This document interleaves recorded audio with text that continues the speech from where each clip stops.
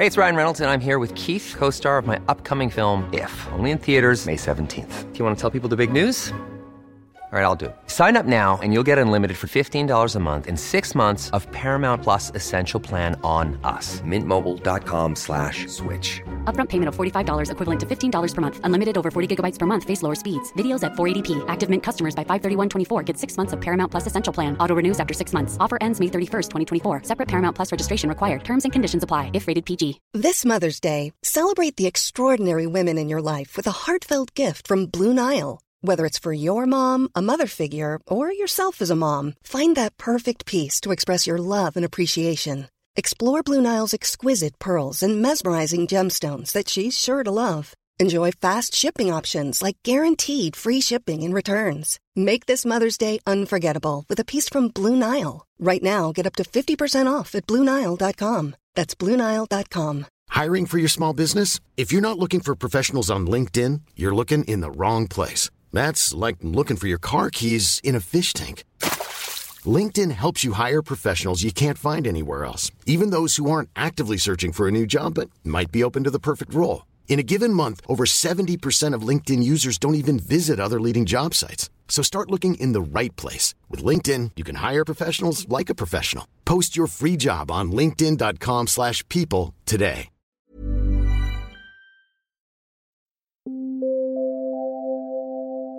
Ladies and gentlemen, may I have your attention, please?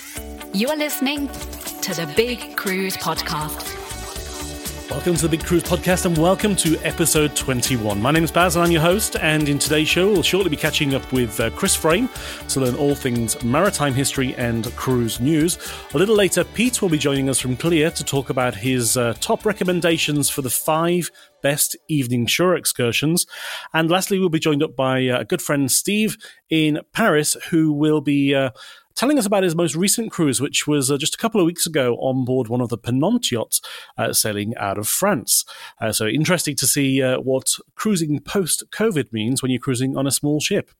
Now, if you want to be part of the show, we encourage you to do so. Simply head to our website, thebigcruisepodcast.com.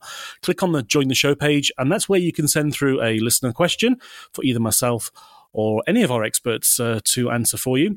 Or, of course, we encourage you to send in a cruise review. Simply tell us what ship and where you sailed, and then we can arrange a time to catch up over the internet and talk about your most recent cruise experience. We'd love to hear from as many of you as possible. That website, again, is thebigcruisepodcast.com. But without further ado, let's jump straight into the show.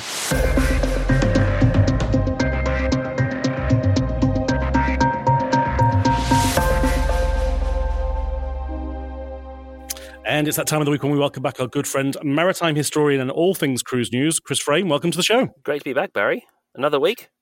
And before we jump straight into the news, let's talk about this week's maritime history. Yes, so this one we're in acknowledgement for the recent anniversary of the end of World War II. We're having a look at 2 ships that were noted by Sir Winston Churchill as having helped shorten the war due to their impact and their troop-carrying capacity. Can you hazard a guess as to which one they might be?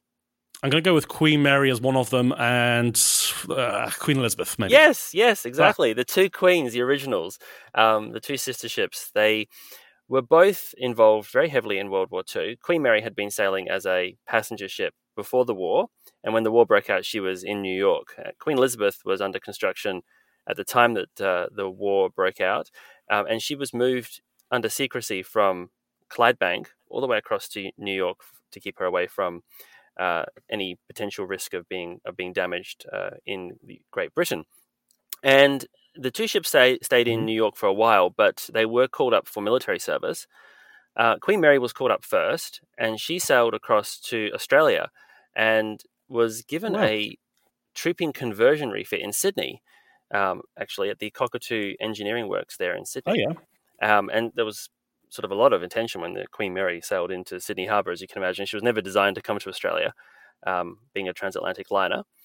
Queen Elizabeth was given a similar refit in Singapore, and once that was complete, the 2 ships operated in tandem with each other, doing convoy trooping services from Australia across to the Middle East, with Australian and New Zealand troops on board. Oh. Now, when America entered the war, the rest of the ships that were doing the Australian convoy service, many of them were kept on that, but the Queens were pulled off that that route and were sent for a further refit where their trooping capacity was increased even further. So they were designed to carry around about 3,000 passengers and crew. After the Australian conversion and this conversion in Singapore, they were able to carry up to 10,000 people. And after their refit, when America entered the war, they were upped to be able to carry 15,000 people per crossing, which you can imagine is just ridiculous. And the Queen Mary, she actually still holds the record to this day for the most people carried on a ship. She carried 16,683 people in a single crossing between the United States and Great Britain, and they were able to carry so many people, but there was a lot of. I mean, these ships compared to the modern day cruise ships aren't that big. They're about 83,000 tons, 81,000 tons for Queen Mary, 83,000 tons for Queen Elizabeth, and that's like very small compared to big ships like the Oasis class. Yeah. Yet they were carrying many more people than what the Oasis class can carry. So you can imagine it was extremely crowded. There was actually zones set up within the ship, and if you were in a certain zone, you couldn't move within outside of that zone to maintain stability and that sort of thing. The troops had a situation known as warm bunk syndrome because the beds were in constant rotation. So you would get into the bunk or into a hammock to have some sleep, but the hammock was already warm because the person had just got out of it before you. And so basically the complete opposite of social distancing is what they were experiencing on board these ships. Now, they did this remarkable service. These two express liners, they were too fast for their convoys and actually too fast for their escorts as well. And so for the majority of their crossings, they were sailing at high speed by themselves in the middle of the Atlantic, which of course was quite dangerous, but they were extremely fast, and they were still managed by their Cunard White Star captains and crew, which was quite remarkable. End of the day, the impact that they had was remarkable. Between the two of them, they were carrying over 30,000 troops per month on these voyages. They carried 1.25 million people during the duration of the war. And actually half of the divisions that were involved in the D-Day landings were transported to Europe by the Cunard Queens. And because of this, at the end of the war, Sir Winston Churchill wrote a letter to the Cunard chairman, Sir Percy Bates. And he said in the letter, I'm just sort of paraphrasing here, but basically that the work that the Queens did, without their impact, the war would most certainly have been extended. So like the day of victory would have been postponed. And so that is quite an accolade for these ships, but a very true one. It's not sort of an exaggeration at all. And of course, there were many ships involved in trooping services, but because the Queens were able to do this massive transportation across the Atlantic, all those other ships were sort of freed up to be able to do lots of more direct sort of services and bring people into different areas within the war zone as well. So a huge impact. And, with the anniversary of the end of World War II, those two ships from Winston Churchill himself were instrumental in the war ending when it did. Incredible. I remember seeing pictures of, I assume it was one of the Queens with, the bow and the aft decks completely chock-a-block with people, like so many people. Yep. I just assumed that was just arriving or into a port or departing from a port, but that was probably what it was like for the full duration of the transit. Incredible. It was. And the funny thing is that a lot of those pictures that you see are actually the repatriation voyages because during the war, it was all done with a sort of cloak of secrecy. So those images, whilst again, as you say, absolutely amazing. And they were carrying, way over their normal capacities. Many of those images weren't even the ships when they were carrying the 16,000. And still, I mean, I can't even imagine. And there's just the little things that you think about, like the things like feeding everybody, bathrooms for everybody. The likelihood of getting a shower was non-existent. The toilet facilities for 15,000 people must have been horrendous. So all these experiences that that they had, all these things that they had to think about when they were turning these ships into these enormous troop carriers, and they are to this day the largest troop carriers the world has ever seen, and hopefully they'll never need anything like that again. Yeah, but of course they were returned to their former glory and returned to service for ocean-going guests, which is again another incredible feat as well. Absolutely. I think it also just shows us that no matter how hard all of the things that the industry has faced in the past, including things like world wars, it was able to, after the conflict ended, it was able to rebound and become even more popular than it was before. So there is hope. Yeah. Exactly. And in that same vein, in the cruise news, just after we finished recording the last episode for last week, the inquiry into the Ruby Princess was, the findings were announced. And unfortunately, it hasn't been covered by the media. They have chosen not to share this positive news story, but Princess was pretty much cleared of any blame. With respect to COVID on board the Ruby Princess and the onward spread that became because of that. But the finger was quite firmly pointed in the direction of New South Wales Health, and so much so that the Premier of New South Wales has actually apologised, and obviously they're investigating what they will do moving forward to make sure that this never happens again. But yeah, the great story out of this is the fact that, as we knew, cruise ships generally do the right thing, and in this instance, Princess and all of her crew and shoreside team were definitely not to blame for the disembarkation of those guests. Now, just to update us, Chris, where is Ruby Princess right now? So the Ruby Princess actually is up in the Philippines. There was for a long time a huge cluster of ships off Manila in Manila Bay, but that's actually not that many cruise ships are there anymore. There's an awful lot of container and cargo ships docked or anchored in that area. Okay. But Ruby Princess is there amongst a few other cruise ships, and many of the other ones have moved on to other places for long-term sort of layup, including visits to Singapore and also off the coast of Malaysia. Right, okay. Now, keeping with Princess have just announced a big deployment change. Of course, Diamond Princess has been known as the Japanese ship, for want of a better word, for a long, long time, but she's actually going to be moved on to elsewhere in the world.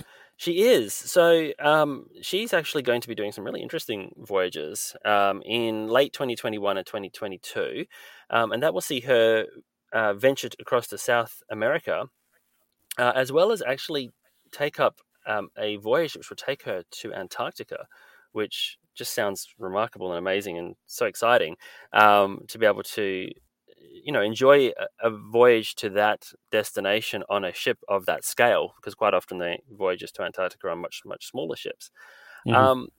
She's also going to be, so she's not leaving Japan forever. So she will undertake a trans-Pacific voyage later in 2022.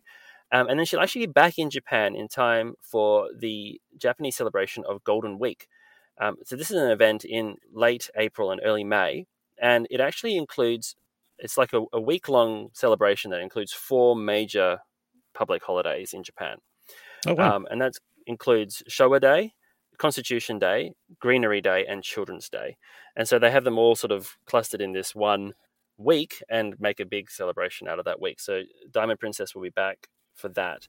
Now, interestingly enough, while Ruby Princess is the Australian-based ship that was tied up in all the coronavirus problems, Diamond Princess was actually in Japan with the coronavirus on board at the beginning of the outbreak, and yet, despite that, she will be returning to Japan. So I don't think that there's any long-lasting problems with her reputation in that market at all. Yeah, the good thing about Diamond Princess, she had a bit of a refit, and she's got some features which are very specific to the Japanese market, like the onsen baths and things. So, like you say, she's very much loved by the cruising population up in Japan. So I'm sure she, as you say, she will be back, and she'll be once again very, very popular. Now, I was expecting you to come out with some Japanese phrases then, but you got away with English names for those I don't holidays. know if there's any Japanese listeners. Tell me if I pronounced them right. I'm sorry if I didn't, but I think three of them are fairly easy sort of English translations, but one of them I might have made a mess of. That's all right. Our friends at MSC were back on the water as of last weekend. The Grandiosa set sail for the first time. She did. So a very significant ship setting sail, and some fantastic scenes that you can see on YouTube and other travel blogging websites of the ship departing and horns sounding and everybody being very excited for this return to cruising. So she departed from Genoa in Italy, and a little bit different. So they're going to have the ability for you to disembark the ship, but if you're going to do so, you have to do so on an organized tour.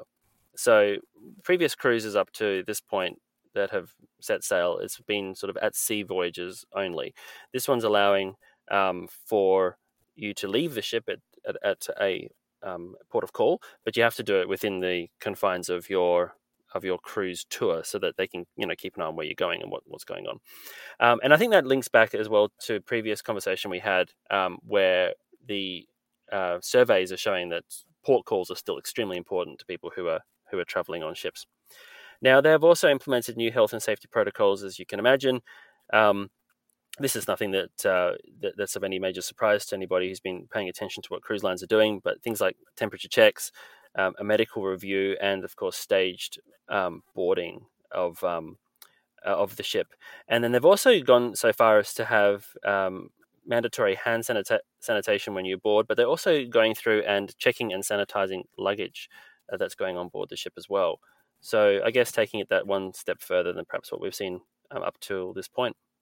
Yeah, I heard online lots of arguments about, should you be forced to take a ship shore excursion? Of course, you're not forced to do it, but the only way that the ship can reasonably keep you safe is to know where you're going and what environment you're in, so that's the reason for that. But one set of guests chose not to participate and tried to get off the ship and do their own thing in Naples on this cruise, and as a result, they were immediately disembarked and refused re-entry to the ship, which is great to show that they're really firm on trying to keep everybody safe, and if you want to be kept safe, you've got to follow the rules. And I think the other thing to keep in mind is that, like, at the moment, cruise lines it's a very small percentage of cruise lines that are actually re-establishing cruising at the moment, and also of those, very small number of their ships.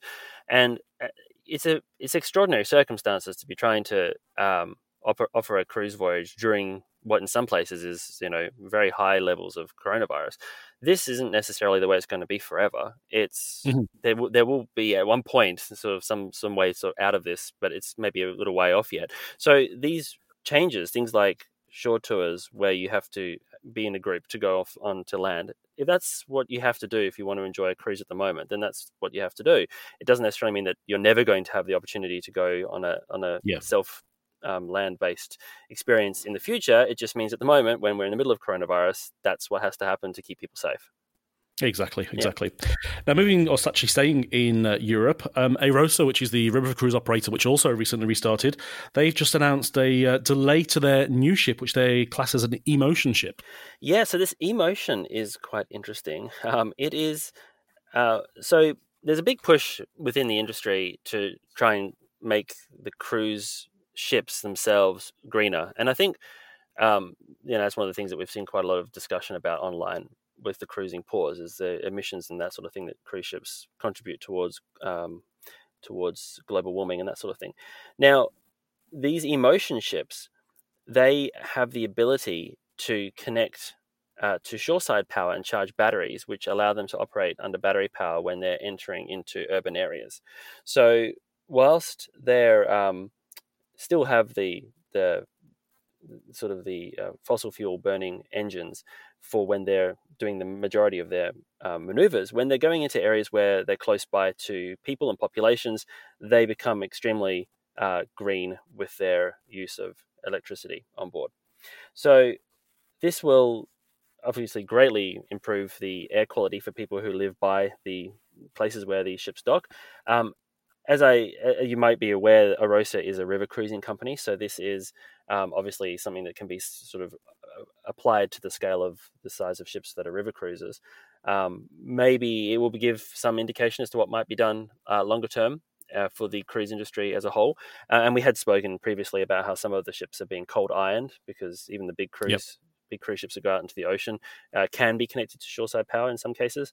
But yes, so that's a bit of a change for the way that the ship operates, and something that Arosa is definitely making a deal of by branding under this Emotion sub-brand within their fleet. Yeah, and I think there will more than likely be plans for further additions of that type of ship into their fleet, because they're very pioneering in the river cruise space. One last bit of news which we don't have on the list here, but I know for the listeners that were listening to Seth last week from Holland America Line talking about his product, of course, he did touch on that the Oosterdam will be doing the circumnavigation of Australia in late 2021. For our listeners, just to let you know, it did go on sale this week, so if you go to your preferred travel agent or to one of our sponsors, they can help you out with cruises, either the full circumnavigation around Sydney return, Sydney to Fremantle, or Fremantle to Sydney across the bottom. So there's a few little sectors also available there. Now, Chris, You're always putting your socials up. I know we talked last week about the video that was going up just after we went to air. Anything going up this weekend? Yeah, so last week, if anyone wants to hear more about that Queen story, there's a 16-minute sort of video that I put up last week about how they impacted World War II, if you want to hear more. This week, a little bit more of a sadder topic, actually. It's actually looking at what happens with ship recycling and how ships are scrapped and what happens to them when they're scrapped and why they're scrapped. And the fact that you can visit more pyramids in the world than you can old original ocean liners, and why that is, why these ships aren't preserved. So that'll be up by the time this podcast goes to air, and hopefully it will be of interest to some of our listeners. Great. As always, we will pop the link in the show notes. And Chris, it is always a pleasure. We'll speak to you again next week. Thanks so much, Barry. Take care.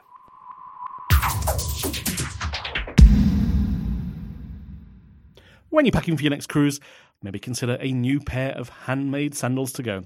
Evocas are handmade in Spain and sold with love here in Australia by sandalsandsunsets.com.au. You'll find all the details in the show notes below.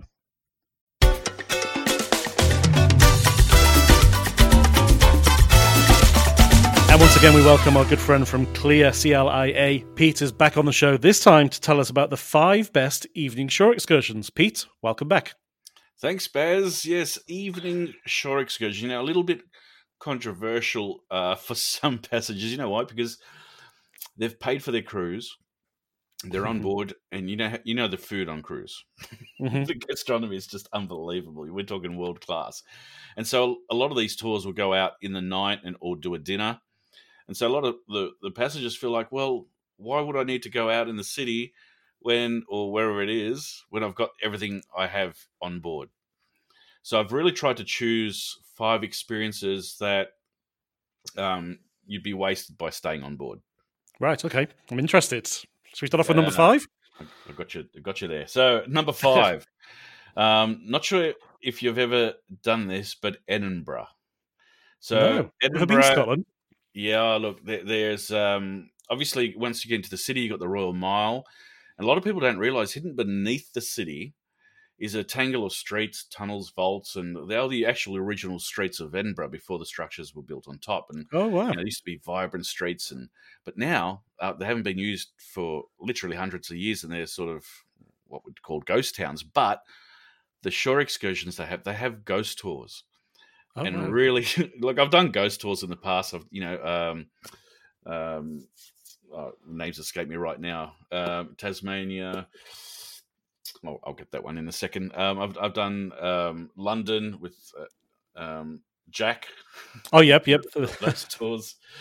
Look, I've done a few, but Edinburgh, it just the ambience, you just feel that rich history, and it's dark and it's unknown. So every corner is scary, and it is a great tour. And there's a number of tours. Port Arthur, by the way. Sorry, I was talking about Tasmania. They do some really good ghost tours as well. Yep. But if you're in Edinburgh in the evening and your cruise line officer, try a ghost tour. It's something certainly that you'll remember for the rest of your life.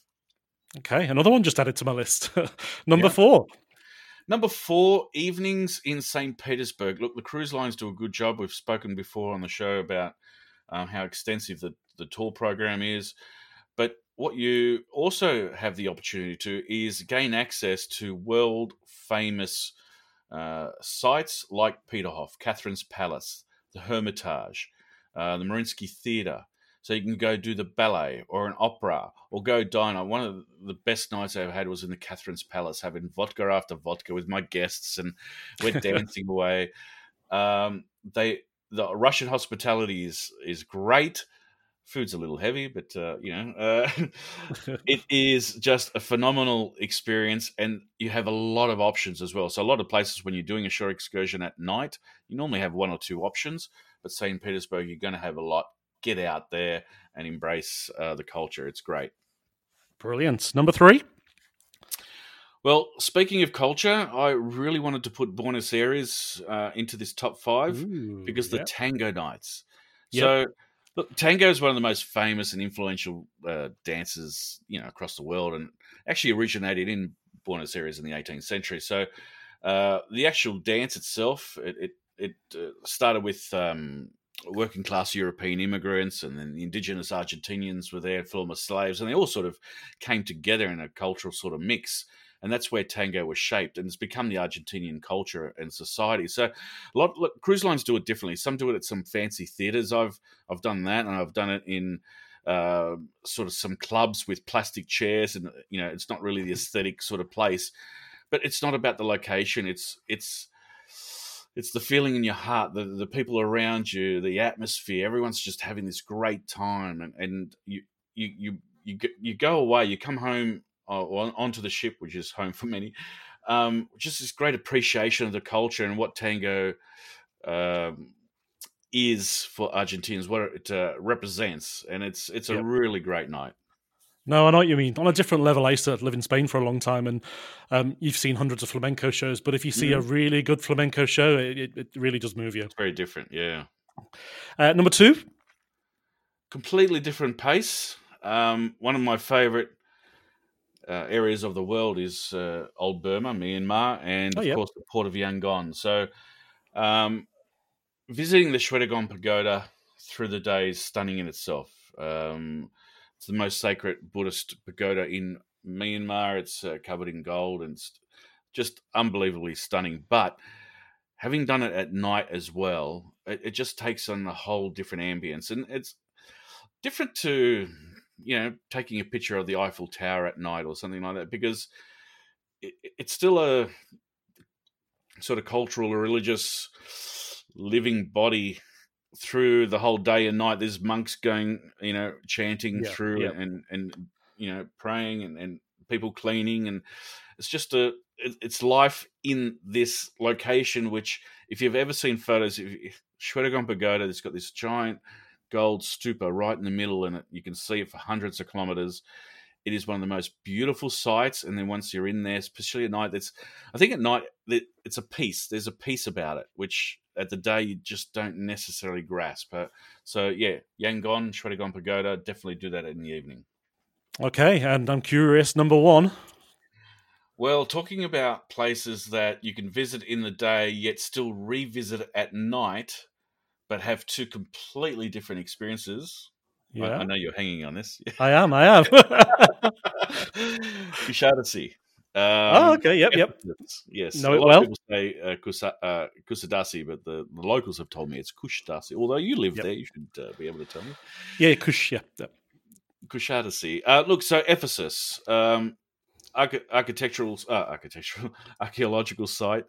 Through the day, you walk down and you got your guides pointing you out to different locations. But at night, it's not you're necessarily seeing the archaeological site. You're being taken to an area. It's normally the Library of Celsus, or there's also a theatre there that can hold up to 25,000 spectators if you put them all together. Yep. But I know exactly normally it's what the you mean. library.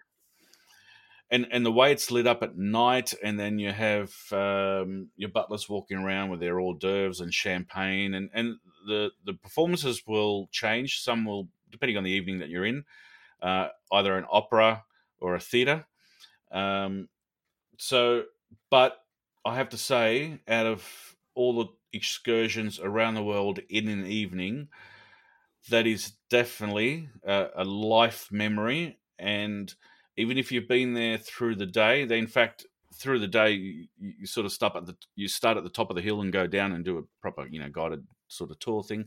Yeah. But at night you go through a different area and go straight into the library. So it's a completely different tour. It's just the same location, but it is a life memory that will stay with you and you can share with your friends. It's just stunning. Have you ever had the chance to do that one, Baz? I've not done the evening. I've done Ephesus many times during the day, and it's an incredible place, but very busy and incredibly hot. I would love to go back. And actually, just a couple of weeks ago, I was watching a video from Windstar Cruises, because they do, on every cruise that they go there, they have an evening, a private evening with dinner and canapes and a performance, and the video just looks magical. I'd love to go. It really is great. Pete, it is always a pleasure. We look forward to speaking to you again next week. Thanks, Baz.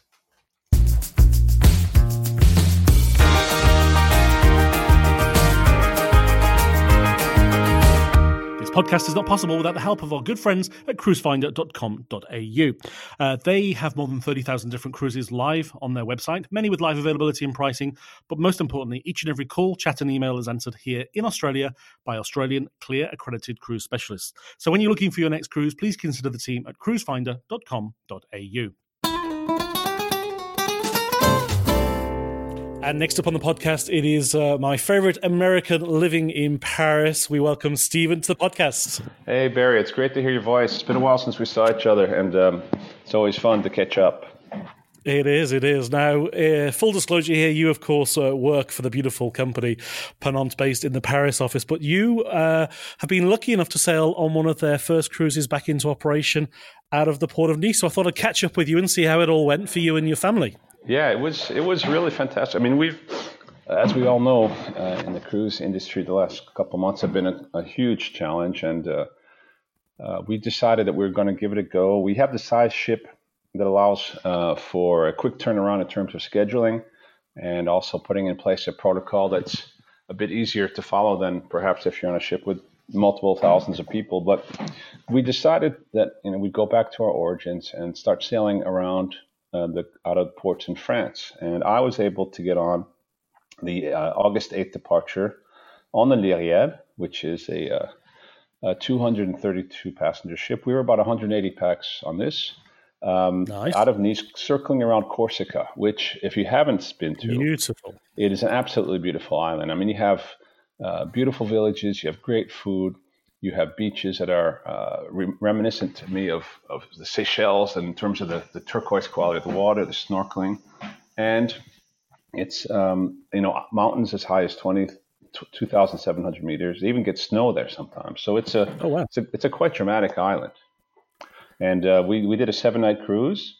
There was also a music theme, and there was also a kids club, because it was obviously summer vacation, and people were bringing their children and grandchildren on board. And it was, I'll be honest, it was fantastic. I mean, the sun was there every single day. It was hot. My daughters were in the water. We were swimming every day. We were kayaking. I did a scuba dive, which is fantastic. And of course, the French food. And people just seemed to be very happy and dancing and singing. And of course, every single person on board the ship had to have proof that they were tested negative for COVID. There was checks throughout the cruise.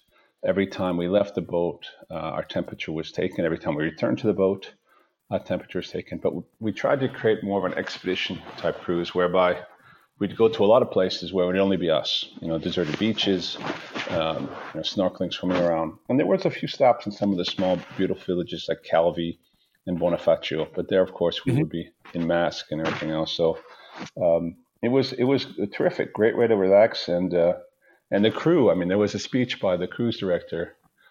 She got quite emotional because it's been a tough couple of months. And she said, sure. Without you guys, we're not be able to do this. And we're proud to be among the first, if not the first, company to be back in the water again. Yeah, as you say, Ponant being one of the first ones back in the water. What's the reaction from the general public when you arrive in these destinations? Are they still quite welcoming of the ship and appreciate the dollars that have been brought in, or is there a bit of apprehension? There was a bit of both, actually. I've run into some of the local merchants who were quite pleased, and then there was a couple of people who were saying, "Well, what's going on here?" And then I would try to talk to them and explain all the process, and they're understandably concerned, but I think if you explain to them that everyone on board has been tested, it's quite we create what we call a bubble, a COVID bubble, where everything is constantly being tested and retested, and so I think they were reassured, and actually quite a few people were a bit jealous, and they would I said, well, give us a call, we'd love to take you on board, but. Yeah, I mean, a ship of our size, Barry, it's not like it's a descending army. I mean, if you get a Zodiac coming off the ship or a tender, there's maybe 20, 30 people at a time. So it's not quite as overwhelming as maybe some of the bigger ships might be. They're going to have to face a bit more of a challenge in that regard. But, when you put in a new protocol and you have to test everybody, when it's about 150, 200 people, it's still something that's easy to maintain. Manageable. Yeah, exactly, manageable. And what about the guests on board, your fellow travellers? Were they quite receptive to wearing the masks where they needed to? Was there any objections that you noticed? No, everyone seemed to. I mean, they realized that it was a minor inconvenience, but when we were walking around the public areas, we would have to. We were asked to wear a mask, and everyone I saw complied. And when we sat down to dinner, or when we had a drink, or we were in the theater for listening to music, obviously we could take the mask off. And at night, there'd be music, dancing, drinks. I think people were more than happy to make those little adjustments when they saw how seriously we were taking it with all the testing and temperature taking, and they missed cruising. They wanted to get back out and look at. I mean, I have some incredible photos of, and I personally just like to get on board and watch the world go by. It's a nice way to take a break from all the things that are going on at the moment. Exactly. Getting away from a busy city like Paris and just being out on the Med. And oh, I'm so jealous, mate. I wish I could have been there. The weather was in the high 30s the whole time. Beautiful, absolutely gorgeous weather. So fabulous. And obviously your kids are not young now. They're a little bit more grown up. Did they appreciate the cruising opportunity? Well, yeah, my oldest is 20 and I have another daughter who's 16, and they, how teenagers can be. They're kind of blasé, but they were thanking me every day almost. I mean, it's like, Dad, this is great. People would come by the pool and ask them if they'd like a drink. They're not used to that kind of level of service. And for girls who usually sleep pretty late in the day, they were up at 8 doing snorkeling or swimming or going on a kayak, stand-up paddle. And there were quite a few other kids, so they were able to mingle and meet people and have some lunches with the other people. So they loved it. I mean, it's easy. I mean, it's great food. There's a very relaxed ambiance on board. There's always something to do. There were days where they just sat in the sun all day, and days they didn't stop from the morning until until midnight. So, I mean, for families, there was quite a few families on board. I think we had about 32 children. There was older couples. There was, people in their 40s, 50s. It was a good mix. I mean, really good mix. I think that destination and that time of year creates a very diverse crowd. I mean, obviously some of our longer cruises, Antarctic and things like that, it's a different story, but it was quite a young crowd on board. Yeah, no, that's really good news because, as you say, particularly here in Australia, we think of Ponant and we think of expedition to cold destinations, and even the Kimberley, which tends to attract that older clientele. But yeah, cruising around the Med on a beautiful yacht like Lyrial would be a perfect summer's getaway, I reckon. A good statistic there is when we launched these new cruises around France, we reshuffled our entire summer schedule. And within 2 weeks, we had, for us, a huge amount. We had about 3,500 pass sign on. So that was a huge vote of confidence from our. And actually, I talked to a few people because it wasn't just our loyal fans. There were quite a few people who were new to cruise on board, which was interesting for me. And they said, we just wanted to do something. We didn't want to have to fly anywhere too far away, and this was a great opportunity. And the ones I talked to, 3 or 4 people who were first-time cruises, they absolutely loved it. They've already asking me for what's next. So, it's as I said, I hope that the entire industry is back soon. But I think, as you can imagine, the smaller ships, the expedition-type ships, are the ones that are going to be the first back in the water. It's because of where they go, where they can go to, the access they have, and the size of the number of people on board. It makes it a bit easier to manage. Oh, couldn't agree more, mate. Now, before we let you go, let's find out about life in Paris and France in general during COVID, and now that you're kind of coming out the other side of it. What's it like in Paris with no tourists?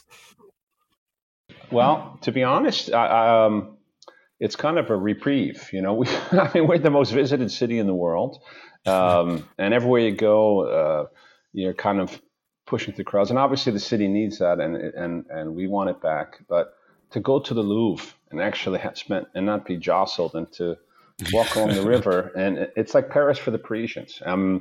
There was a couple times during the confinement when we'd go for walks in the evening, my wife and I, in our neighborhood, and it was just very peaceful, which is not a word usually used to describe Paris. So for that, it was interesting. But, obviously, it's nice to see the cafes open again, the restaurants, the shops, and when the tourists come back, we're ready for them, which they will. I mean, Paris always will be Paris.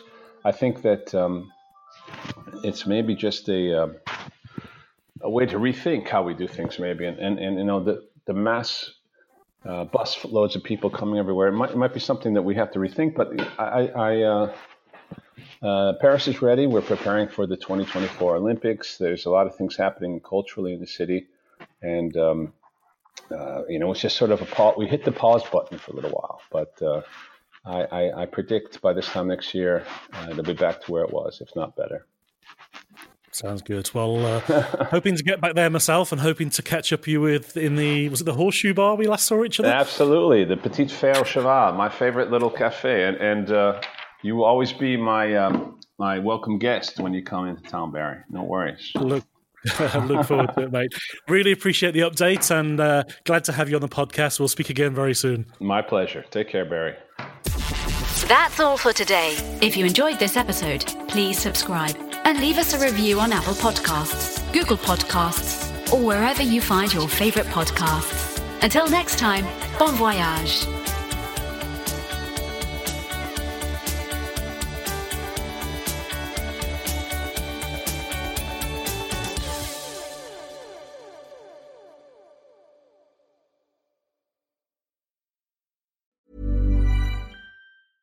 Imagine the softest sheets you've ever felt. Now imagine them getting even softer over time. That's what you'll feel with Boll & Branch's organic cotton sheets. In a recent customer survey, 96% replied that Boll & Branch sheets get softer with every wash. Start getting your best night's sleep in these sheets that get softer and softer for years to come. Try their sheets with a 30-night guarantee. Plus, get 15% off your first order at bollandbranch.com. Code BUTTERY. Exclusions apply. See site for details. Hi, I'm Daniel, founder of Pretty Litter. Did you know cats tend to hide symptoms of sickness and pain? I learned this the hard way after losing my cat, Gingy. So I created Pretty Litter, a health monitoring litter that helps detect early signs of illness by changing colors, saving you money and potentially your cat's life. Pretty Litter is veterinarian developed, and it's the easiest way to keep tabs on your fur baby's health right at home. Go to prettylitter.com and use code ACAST for 20% off your first order and a free cat toy. Terms and conditions apply. See site for details.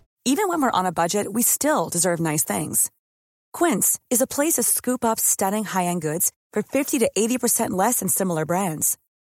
They have buttery soft cashmere sweaters starting at $50, luxurious Italian leather bags, and so much more. Plus, Quince only works with factories that use safe, ethical, and responsible manufacturing. Get the high-end goods you'll love without the high price tag with Quince. Go to quince.com/style for free shipping and 365-day returns.